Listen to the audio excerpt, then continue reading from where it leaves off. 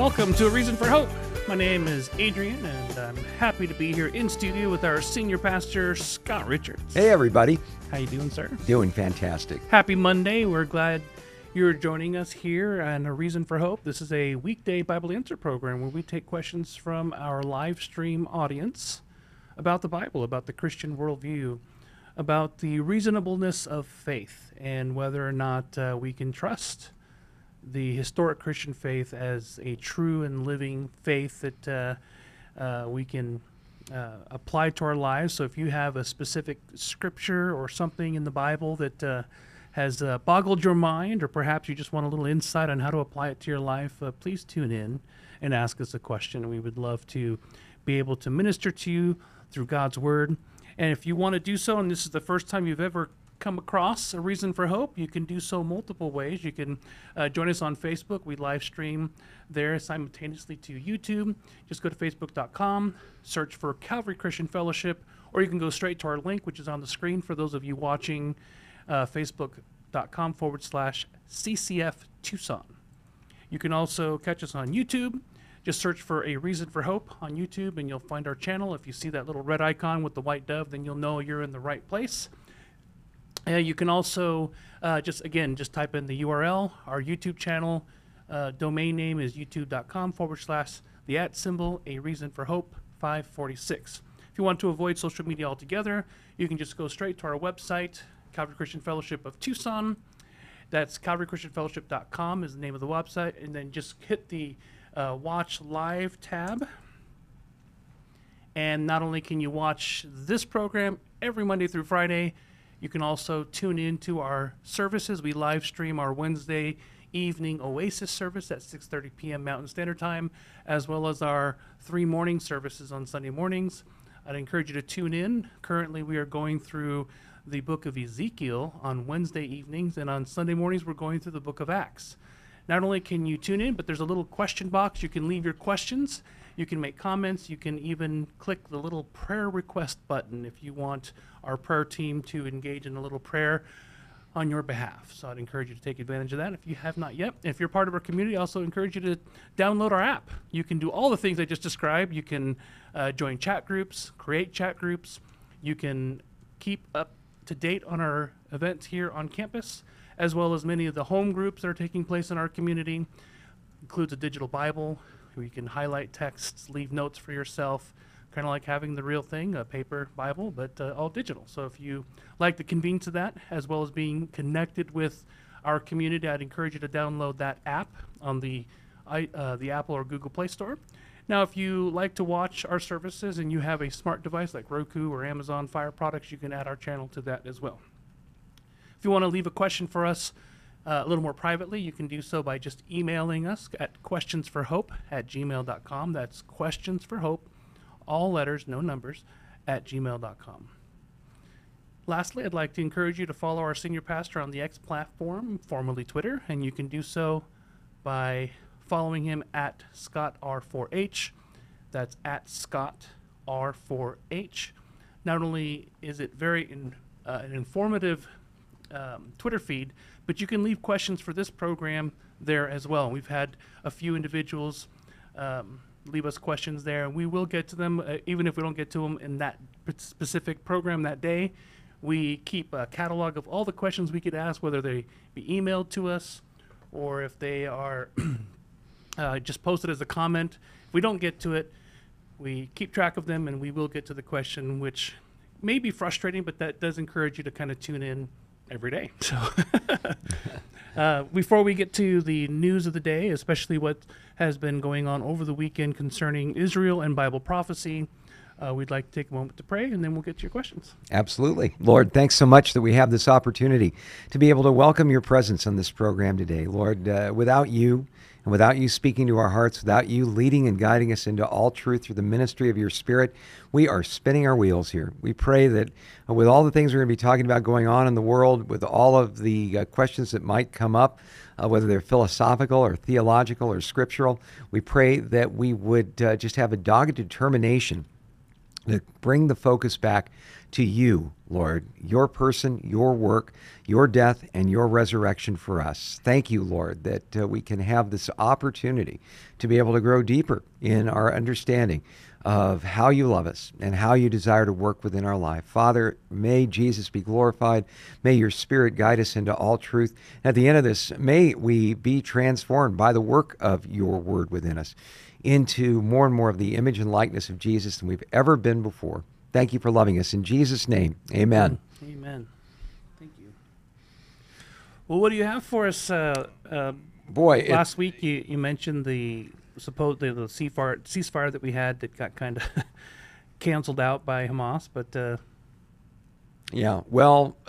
very interesting insight into the ceasefire and why it was canceled out. You remember we talked about how Israel and Hamas had come to loggerheads about the idea of releasing certain hostages, and that Israel had demanded the release of all of the women hostages being held. We tied that into the murder of 4 different Israelis that took place at a bus station in South Jerusalem by 2 admitted and accepted agents of Hamas. Hamas said that they were truly ours, they were acting on our behalf. Over 11 others injured. We still don't know about the 4 in the hospital that were in critical condition, what their condition is. Haven't seen any updates on that. But we felt that since Hamas, during a ceasefire, dispatched 2 of their goons, if you will, to kill innocent Jews, whether you're in Gaza or out, that constituted an irretrievable breach of the ceasefire, and that Israel was going to respond to all of that. Well, Israel's response, apparently through diplomatic channels, through Qatar and Turkey and some of the other intermediaries have been involved, was to demand the release of all women hostages still being held by Hamas. That constitute a group of about 39 women, by the way, that are still being held. A couple of them American citizens, by the way. Hamas refused. And when Hamas refused this request, then, as they say, it was on like Donkey Kong. The military operations began. They are proceeding into the area largely of the city of Khan Younis, which is a Hamas stronghold. Incredible military bombardment happening there. Hamas has responded by launching an unprecedented volley of their rockets, particularly directed towards the Tel Aviv area, which apparently have been intercepted. But the big question came up: why, of all things, was the release of the women prisoners, when you still, had 90-some men and children prisoners you could still hold on to for whatever leverage you wanted to have as far as keeping Israel's attacks, in a sense, on a leash? Why would that be the deal breaker? Well, the answer came from an unlikely source today. The United States State Department has revealed why Hamas has not released these women hostages. According to a report by Barak Ravid, State Department spokesman Matthew Miller says, it seems the reason Hamas refused to release all the women who had held hostage was because the terror group did not want them to tell what they went through while in captivity in Gaza. Now let that sink in for just a second. Miller's comment quickly drew ire from pro-Hamas figures on social media, many of whom accused him of lying. Apparently, it's just impossible to believe the same barbarians who filmed themselves murdering and mutilating people on October 7th would dare rape anyone. Never mind that the videos from the initial massacre showed clear signs of women being raped, including an infamous video showing a woman being paraded around, barely able to walk, with bloodstains on her genitals. Documentation was also found in instructing Hamas fighters to rape women, while fighters who were captured testified to that effect. Then there's a direct testimony from survivors who said they witnessed rapes taking place at the music festival that became the centerpiece of the attack. Still, no amount of evidence ever seemed to be enough for the pro-Palestinian crowd because they see everything through the insane prison of intersectionalism. Hamas can't be seen or treated as vicious oppressors. Rather, they must be coddled as supposedly the oppressed. And we've talked a little bit about this foundation stone of Marxism, and that there are only two categories of people in the world, the oppressor and the oppressed. The oppressor cannot do anything right in this worldview. Oppressors are thoroughly and completely and irredeemably evil. The oppressed, on the other hand, can do no wrong. No matter what they do, it can be excused away by a reaction to the patent evil that the oppressor brings to the equation. Now, that probably sounded pretty good when Karl Marx and Friedrich Engels were working out Das Kapital and the extrapolations of their particular theory. Lenin certainly seemed to believe in that particular theory of the oppressed and the oppressor, and it justified everything that Stalin and Mao and Pol Pot did as far as their atrocities were concerned. So when we see this seeming blind spot that people have, at least in our mainstream media, as far as academia, as far as people on campus, and we see them turning a blind eye to these outrageous and absolutely impeccably documented examples of brutality and rape and genocide, admitted genocide going on. It just seems like they just shuttled away by saying, well, they're the oppressed. They can't be doing evil here. We have to blame this somehow on Israel. The article describing the State Department report on the Red State media site said about this, it is a completely perverse worldview that leads large numbers of people, mostly Democrats, making excuses for terrorists, even as those terrorists continue to say that their goal is genocide. On Sunday, Representative Parmila Jayapal was asked specifically to condemn sexual violence carried out by Hamas. Instead, she danced around the subject, calling for a balanced approach to condemning Palestinian terrorism. Unfortunately, because of what has been done to women still in custody, it is unlikely they'll ever be voluntarily released or allowed to live if the IDF begins to close in on their location. Hamas survives only because of international protection from corrupt organizations like the United Nations, who, by the way, got called on the carpet for protecting and justifying and even being a part of hiding some of the hostages from the IDF as the IDF began to close in there. They denied they were a terrorist organization. Fascinating, in the community response area on the X platform, they were called out for falsifying that claim because they had been directly involved in facilitating the capture and the continued concealment of hostages held in Israel. The United Nations has completely lost, in my mind, their credibility. So, again, the idea of these individuals being let loose again has become problematic in the least. Where are those who are so concerned about believing women and speaking out against sexual violence? There was another major article that broke on the Twitter, the ex-formerly Twitter site, that has called out former First Lady Michelle Obama for refusing a direct request from an Israeli journalist to speak out against the sexual violence against women that has taken place in this matter. You might remember that Michelle Obama was very helpfully and vocally involved in speaking out against the kidnapping of Nigerian women by the Muslim terrorist group Boko Haram. But now the story seems to have shifted. She has gone into full silence mode. A lot of the reliable voices that we are used to hearing speak out against crimes against women in celebrity circles, in media circles, are also disturbingly silent. So, when we see this going on, it does give us some insight into another really interesting report that our friend Amir Sarfati has just posted. The IDF is now taking a different tactic in terms of dealing with the massive infrastructure that Hamas built, their terror tunnel system. A report in the Wall Street Journal, and this is from Amir Sarfati's Telegram site, a report in the Wall Street Journal, Israel is trying to flood the Hamas tunnel network with seawater and thus destroy it. According to the report, Israel built a system of 5 large pumps north of the Shadi refugee camp, which it can then transfer thousands of cubic meters of water per hour into the tunnels and flood them within a few weeks. According to American officials, Israel notified the U.S. at the beginning of November about the project and completed its construction in mid-November. American officials told the newspaper that they do not know how close Israel is to completing the program and whether it has finally decided in favor of using it.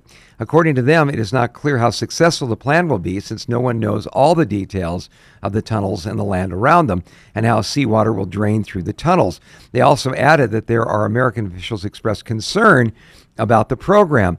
The IDF refused to comment on the newspaper's inquiry regarding the project, but stated that they are working up a variety of methods to dismantle Hamas's capabilities. Well, one of the reasons that the idea of flooding the tunnels or just completely blowing up the tunnels or sealing tunnels on both sides so that air can't get into the tunnels was obviously predicated on what? Trying to defend or protect the hostages. Mm-hmm. It seems like what we are seeing more and more in all of this, and we warned you about this last week, is that it does not look good as far as any of those hostages ever being released. I think they will end up being killed by Hamas, and now we have a pretty good understanding of why.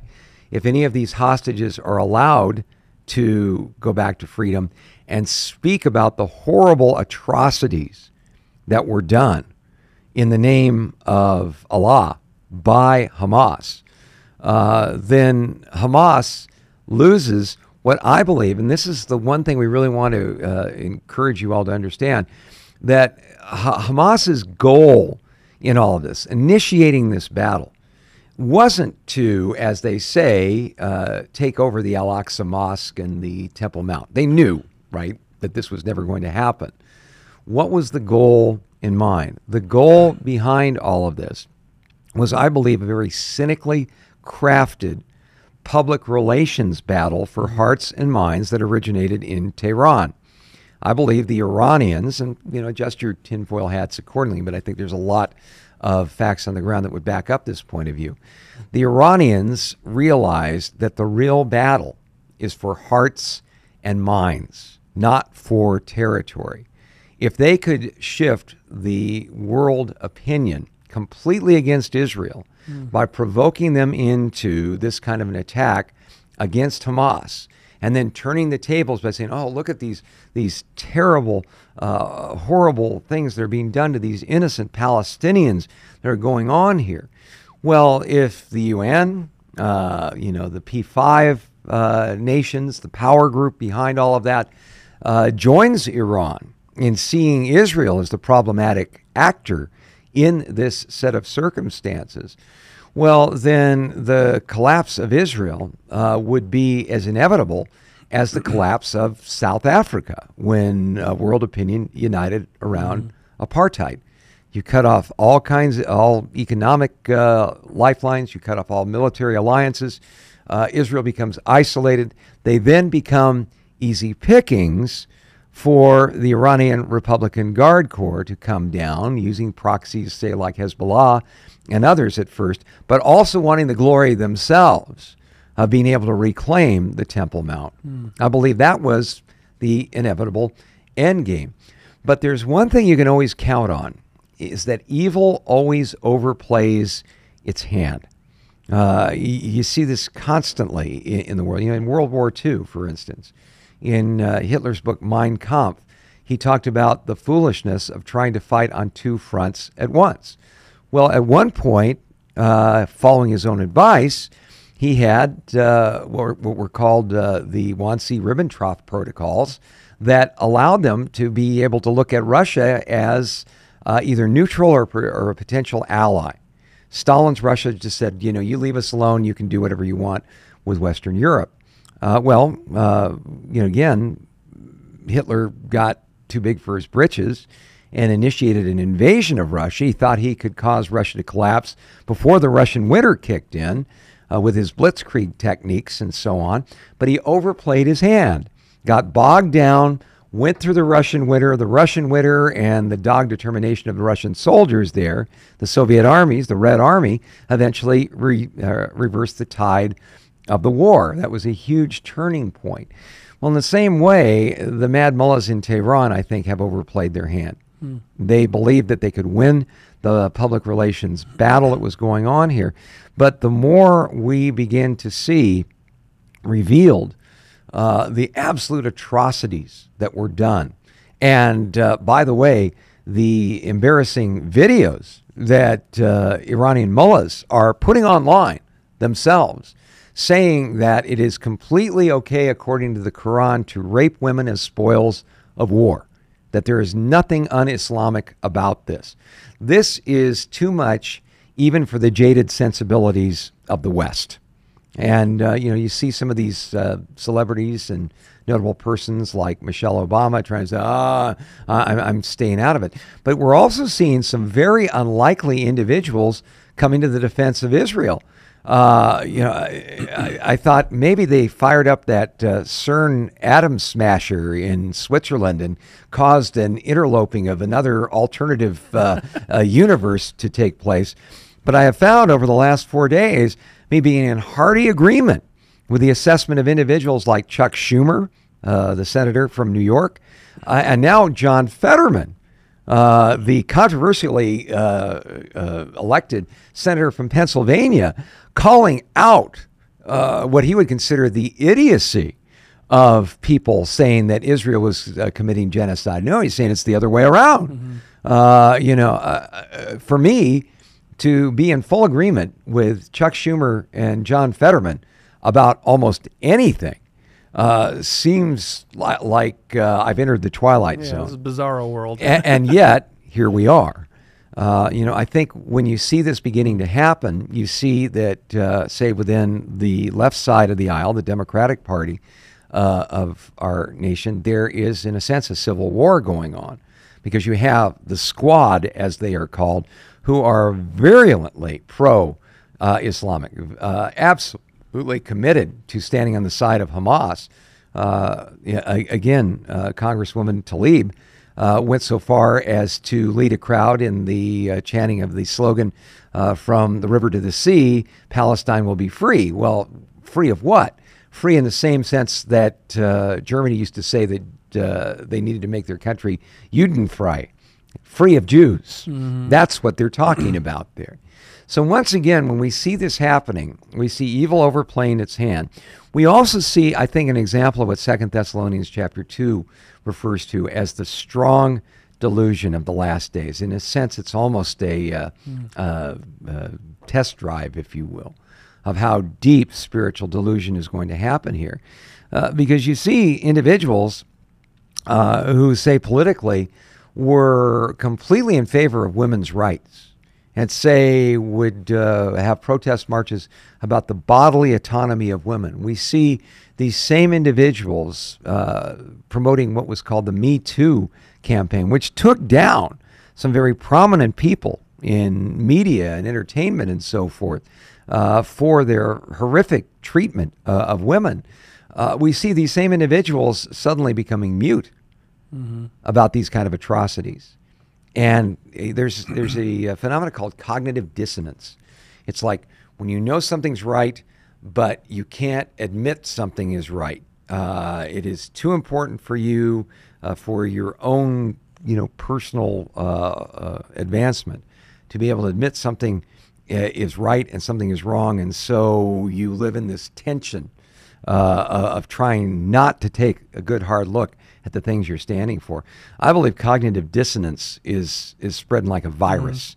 Especially when you have things like 40,000, since the overturning of Roe v. Wade, 40,000 children have been saved from dismemberment, and these same individuals are up in arms because of this. At the same time, they're screaming and yelling that what Hamas is reporting is that some incubators may have been shut down when they took the power out in a hospital. I don't understand they don't see the glaring contradiction. How do you square that circle? The other thing I wanted to mention is, as far as overplaying your hand is concerned, over the weekend, the Houthi rebels in Yemen got involved with more attacks on shipping that was going on through the Gulf of Aqaba and the Red Sea. They even went so far as to try to attack the USS Carney, the destroyer that has been so effective in terms of taking out their drones and their ballistic missiles they've been attempting to launch at South Israel. They actually attacked a United States ship over the weekend. The last time that happened, something close to that happening took place. The United States responded by destroying all of the radar emplacements that the Houthi rebels had along the coast of Yemen. The response of our military that I think we're going to see in the next day or so is going to be very, very strong to all of this. In fact, our good friend Amir Sarfati reports on his Telegram page, there are reports of attacks in Sana'a, the capital of Yemen, right now. Oh, wow. So who's doing the attacking? What targets are being hit? I think this is probably a response to the USS Carney being attacked by the Houthi rebels, and essentially saying, even to the ostensive government of Yemen that has tolerated the Houthi rebels to have half their country and do their thing in that half that country, is you either take care of these people or we're going to take care of you. So things are heating up. All of this just to say, as far as a prophetic significance is concerned, you talk about wars and rumors of wars. Jesus said that these things would increase in frequency and intensity as the time of his return draws near. Not just wars around the world, but specifically wars in relation to Israel. He also spoke of pestilences, earthquakes, and famines in various places. These are the beginning of sorrows, things that would increase in frequency and intensity as the big day draws near. Things have gotten to such a fever pitch as far as the wars and rumors of wars aspect of Jesus' prophetic heavenly heads up, that over the weekend in the Philippines, there was a 7.7 on the Richter scale earthquake that did incredible damage and loss of life.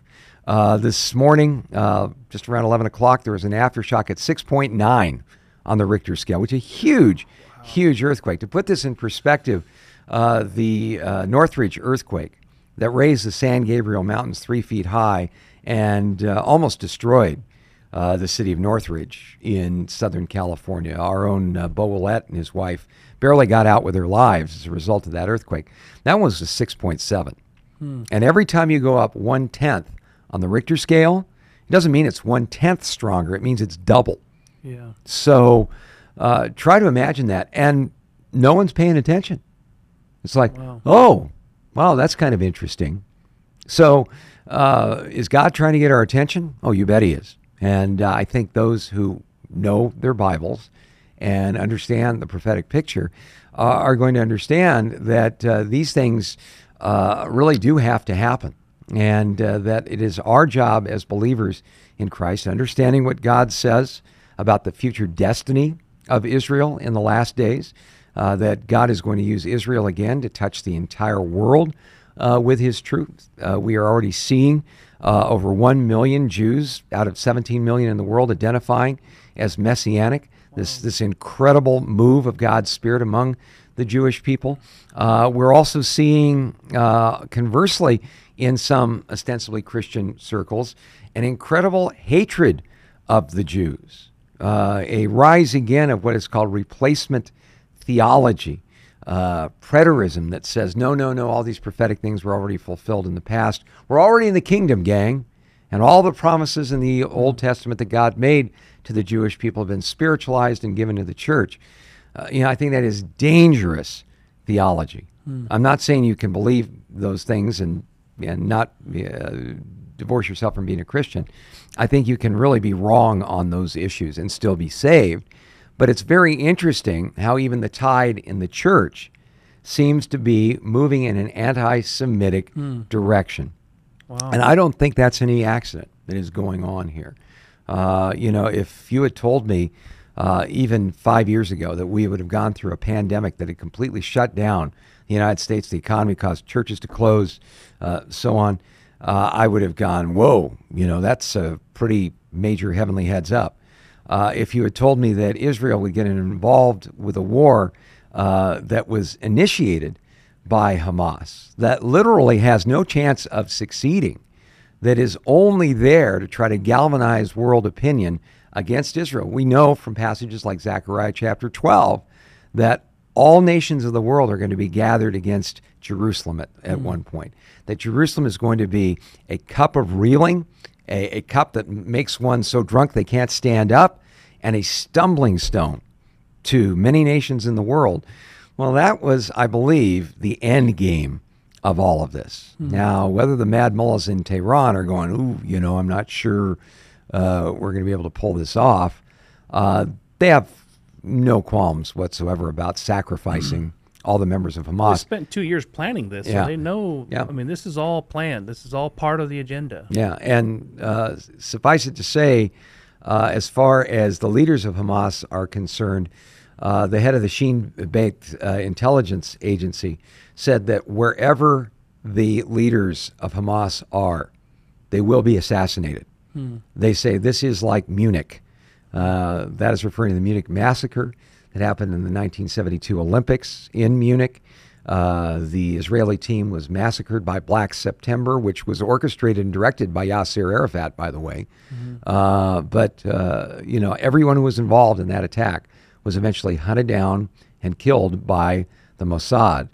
Well, when Israel makes a statement like that, I don't care how many billions of dollars you've got in the bank, if you're Ismail Haniyeh or any of these other leaders of Hamas, you'd better be very careful.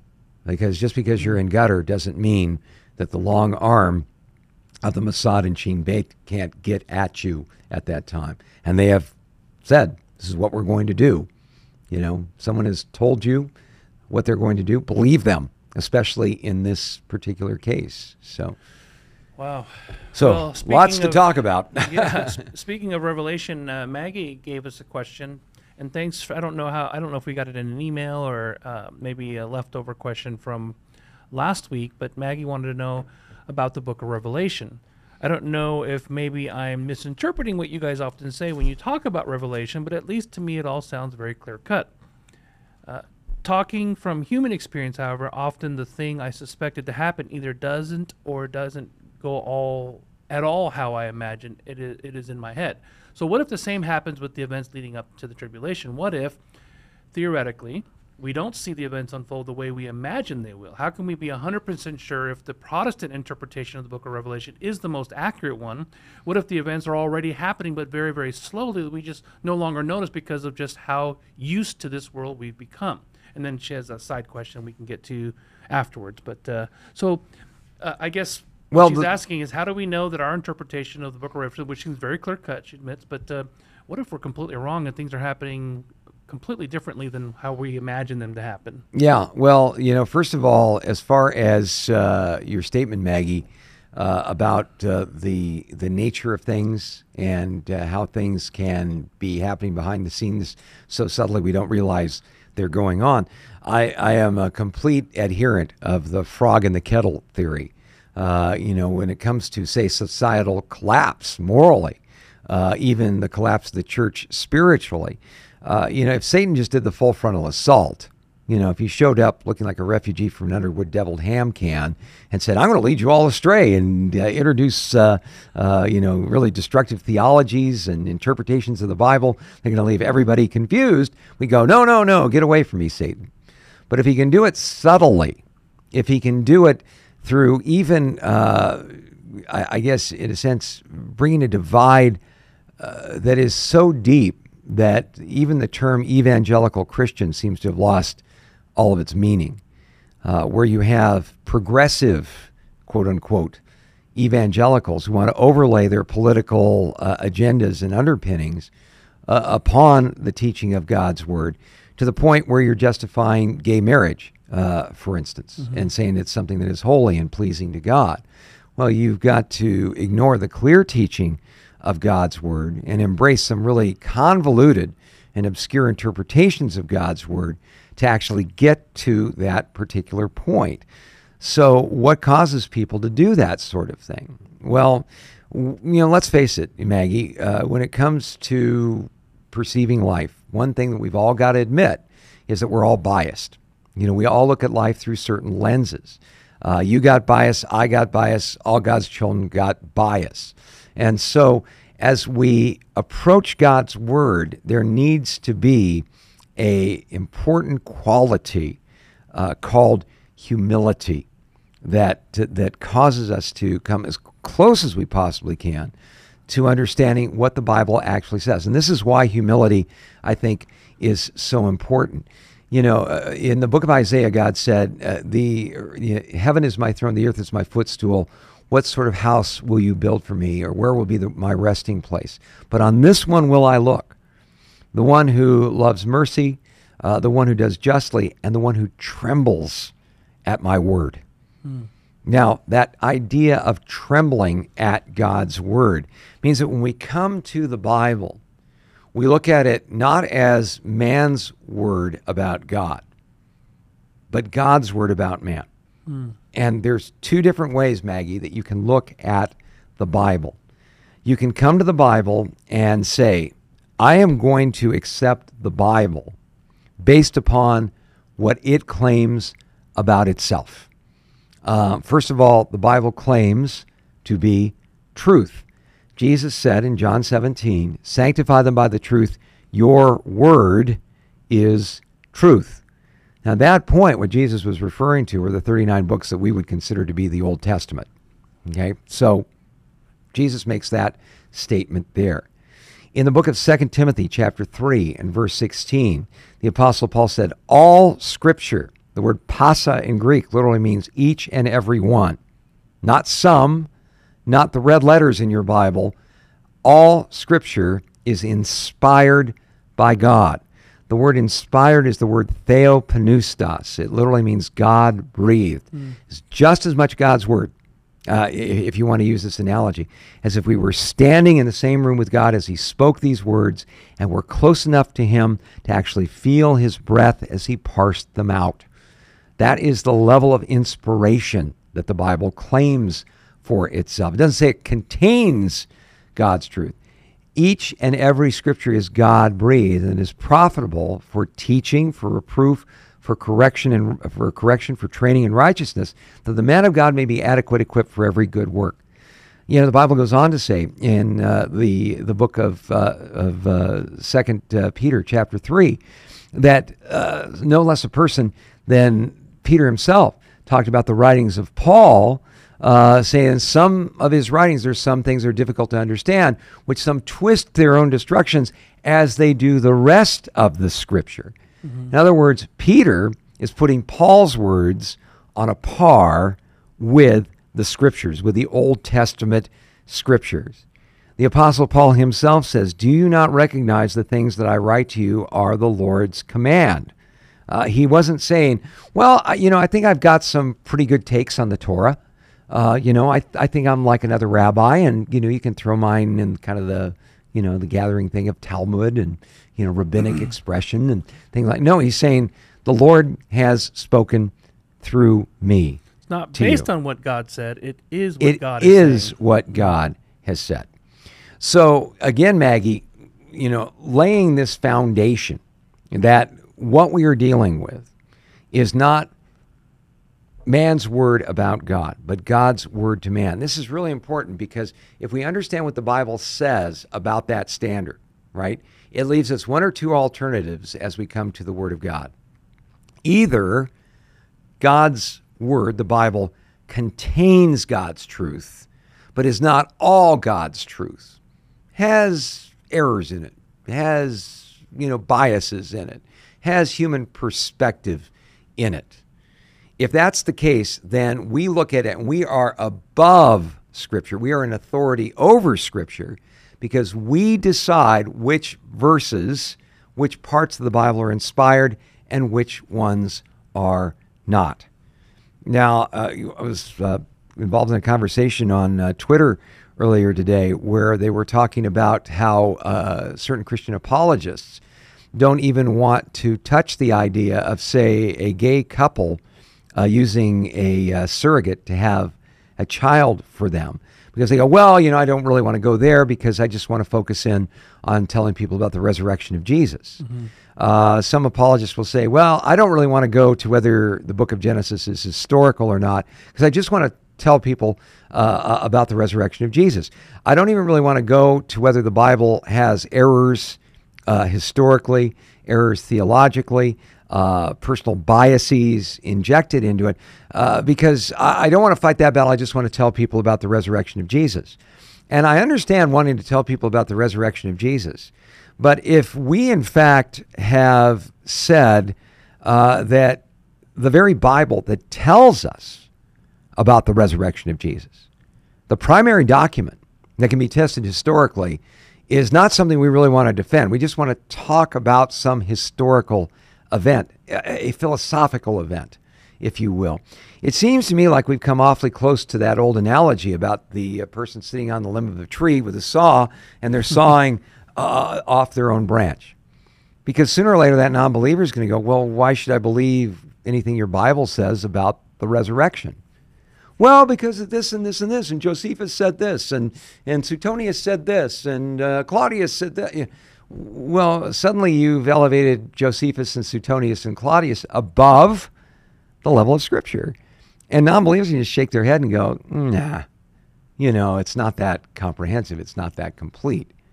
And so you've defeated yourself when you go down that path. In order to try to accommodate the non-believer, you've sold out the authority of Scripture. When we elevate ourselves above Scripture and put ourselves in charge of saying, this is true and this is not true. Cafeteria Christianity, sometimes it's called, right? Yeah, what liberals have done is taken and started deciding, these are all cultural passages. There's no transcultural passages. These are all, But can I suggest something radical here? It's not just liberals that are doing it. There are individuals that we would consider on the conservative side of evangelicalism, particularly in the realm of Bible apologists, that are making these kind of concessions. And it seemed to be in vogue, I guess, to begin with Genesis. Oh, well, we don't really have to believe in a young earth and, literal days in Genesis chapter 1. We can shoehorn evolutionism in there. Yeah, some of the very popular YouTube channels have not mocked, but it came across as mockery to me, kind of mocking the idea of inspiration. It's like, well, I don't even know what evangelicals mean by that, was the comment made by Inspiring Philosophy, talking about how inspiration and inerrancy, it was actually inerrancy, sorry, that it was sort of like, we really don't have a basis to believe in inerrancy. What do they mean by that? And that was parroting a far more prominent apologist who says, I don't know about inerrancy, but I just want to talk about the resurrection of Jesus. Okay, well, that shows me that you've placed yourself above Scripture and Scripture is below you. But consider this alternative, Maggie, and this is really important as far as understanding not just the book of Revelation, but the entire Bible. Consider this other possibility. Okay, Jesus says, sanctify them by the truth. Your word is truth.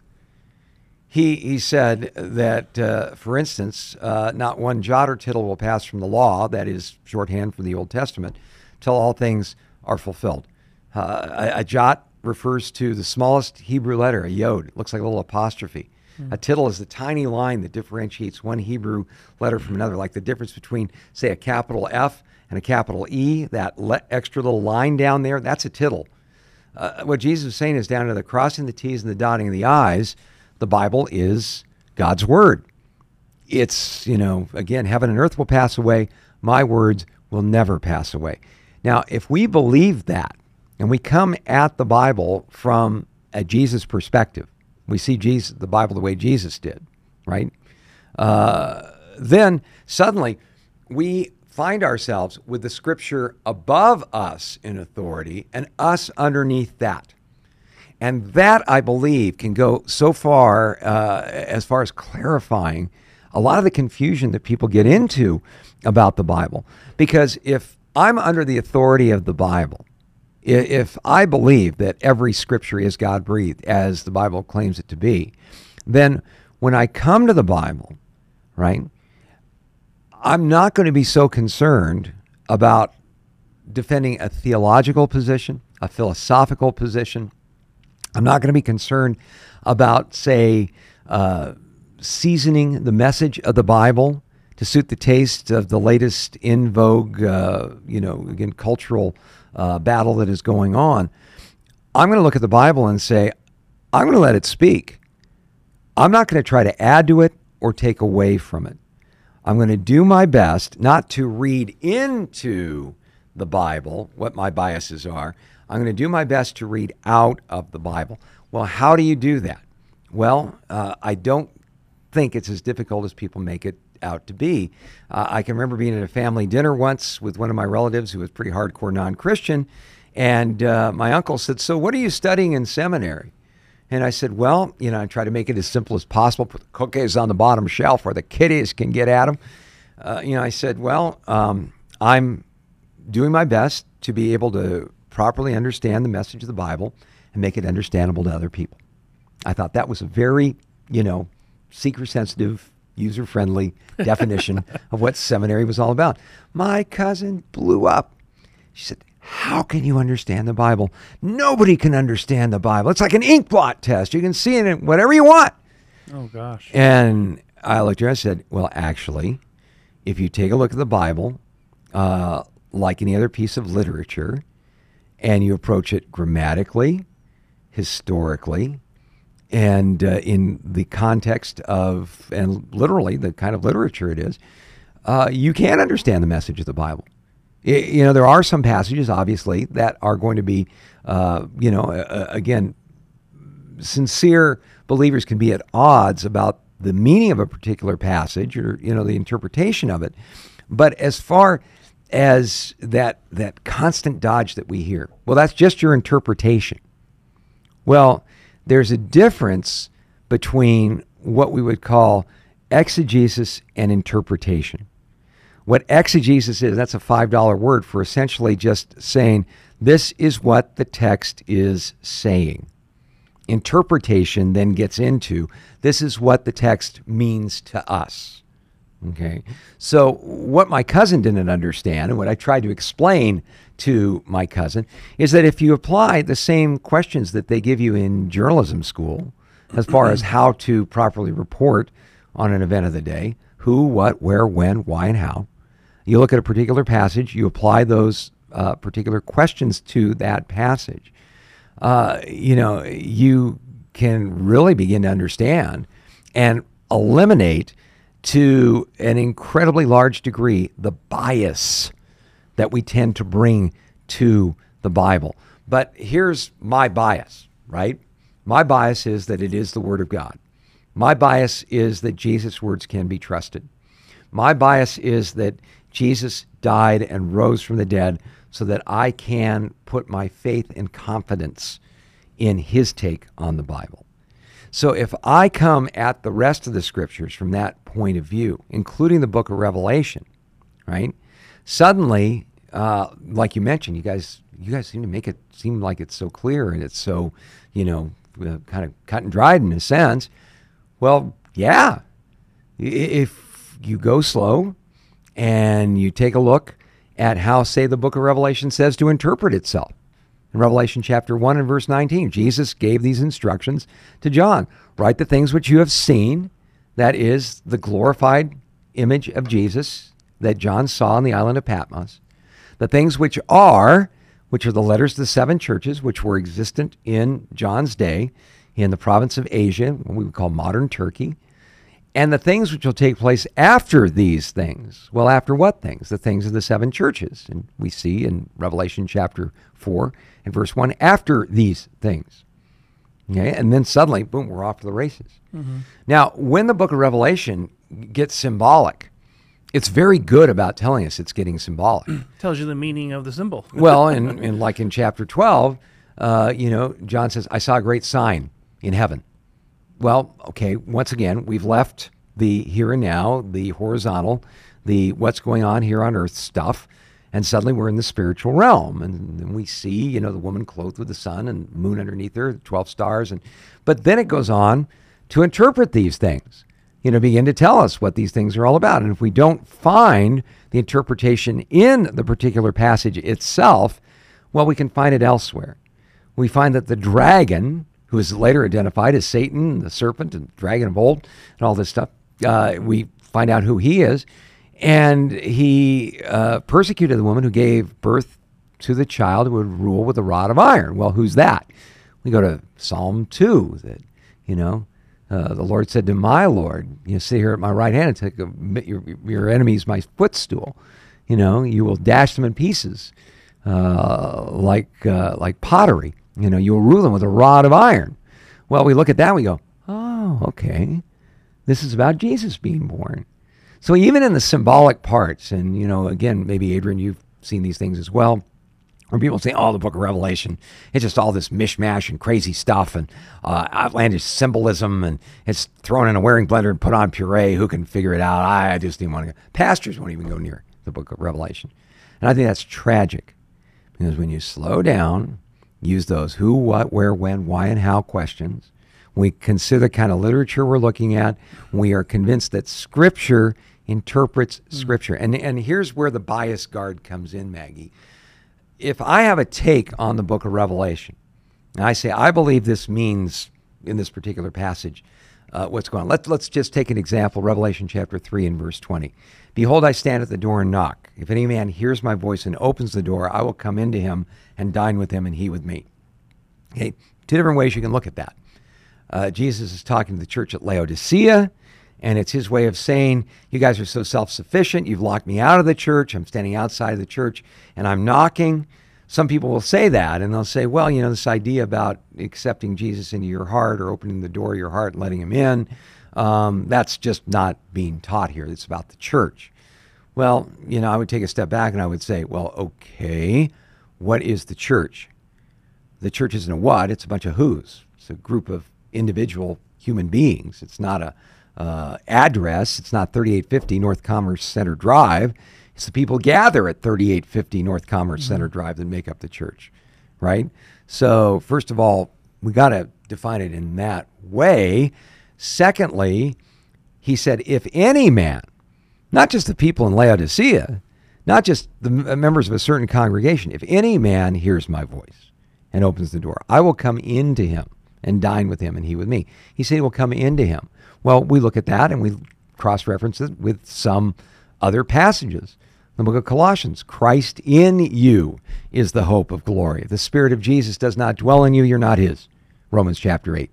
So, okay, I look at that and I cross-reference my take on that passage with the rest of these scriptures, and we can come to a conclusion about what that passage really does mean. We don't have to be in the dark about it, because Scripture interprets Scripture. So if I come down with a take on a particular passage, Maggie, the one thing I need to be able to do is to be able to say, this is why, biblically, I take this view. Doesn't mean that sincere Christians can't disagree on a particular point of view, but if a particular Christian comes to me and says, well, I don't think that's teaching that people can have Jesus in their hearts at all, I'd say, okay, explain to me what he meant. If any man, that seems pretty broad. Am I missing something here? If any man hears my voice and opens the door, I will come into him and dine with him. It didn't say any group of men, any church. It says if any man, singular. So, I'm very confident teaching that particular point of view on that passage. Why? Not because of my take or because, I asked Jesus in my heart at a Billy Graham rally, but because that's what the Scripture is actually teaching. And that only works if God's the author. If it's 66 independent authors or books. 40 authors. 40 authors, sorry, who are just writing their opinion and not inspired by God, then Scripture, interpreting Scripture, is just asking one guy what he thinks what the other guy's saying. And, yeah. But if God is the author, then we have a consistent author throughout the whole Bible, where Scripture interpreting Scripture actually makes sense. Yeah, and what's the evidence? You know, people say, why do you believe the Bible is God's Word? Well, one of the reasons is that although the Bible was written over a 1,500-year span on 3 different continents in 3 different languages by 40 different authors, it agrees down to the crossing the T's and the dotting the I's, the most controversial subjects known to man. To add to that, it's historically accurate. And has incredible internal consistency. Yeah. And so we put that together, and it not only has that, it has the supernatural quality of predictive prophecy, where we can know when certain books were written, what was written, forecasting the future, and then see these things coming to pass. Quick side question, since we're on the book of Revelation that Maggie had, the idea of a one world government and a cashless society aren't specifically mentioned in the book of Revelation. What led to this connection in the first place, the idea of a one world government and a cashless society? Well, a couple of passages in the book of Revelation lead you to that conclusion. For instance, in the book of Revelation, verse 13, we are told about the rise of the beast coming into this world. And we are told that all the world marveled and followed the beast. So they worshiped the dragon who gave authority to the beast. They worshiped the beast and said, who is like the beast, who is able to make war with him? Notice that authority was given him over every tribe, tongue, and nation. So there's your one world government there. There's no way of getting around that. As far as a cashless society goes, we are told regarding the Antichrist protege, the false prophet, he was given power to give breath to the image of the beast, that the image of the beast should both speak and cause as many as would not worship the image of the beast to be killed. He causes all, both small and great, rich and poor, free and slave, to receive a mark on their right hand or on their foreheads, and that no one may buy or sell except one who has the mark or the name of the beast or the number of his name. Well, there you see the cashless society, the idea that you have to have this mark in order to participate in commerce. There's the old saying, what's the golden rule? It's not do unto others as you would have them do unto you. It's he who has the gold rules. If you control the economy, you control everybody. So those would be 2 reasons why we would say that. Well, thank you so much for tuning in. And Craig, we'll get to your question tomorrow, as well as Adriana wanted to know what does it mean for God of the dead in Matthew, but that's a good question. We'll get to that tomorrow. So thanks so much, Pastor Scott, and thanks for tuning in today. We'll see you same place, same time tomorrow. God bless you. Pray for Israel.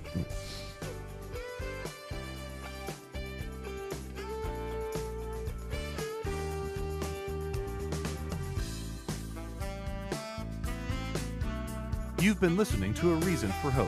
Thank you again for joining us as we continue our journey through God's Word, one question of the heart at a time. Until we meet again, we would love to connect with you. You can text or email your questions to questionsforhope@gmail.com. You can also find out more about our ministry at calvarychristianfellowship.com. And be sure to join us next time on A Reason for Hope. A Reason for Hope is an outreach ministry of Calvary Christian Fellowship in Tucson, Arizona.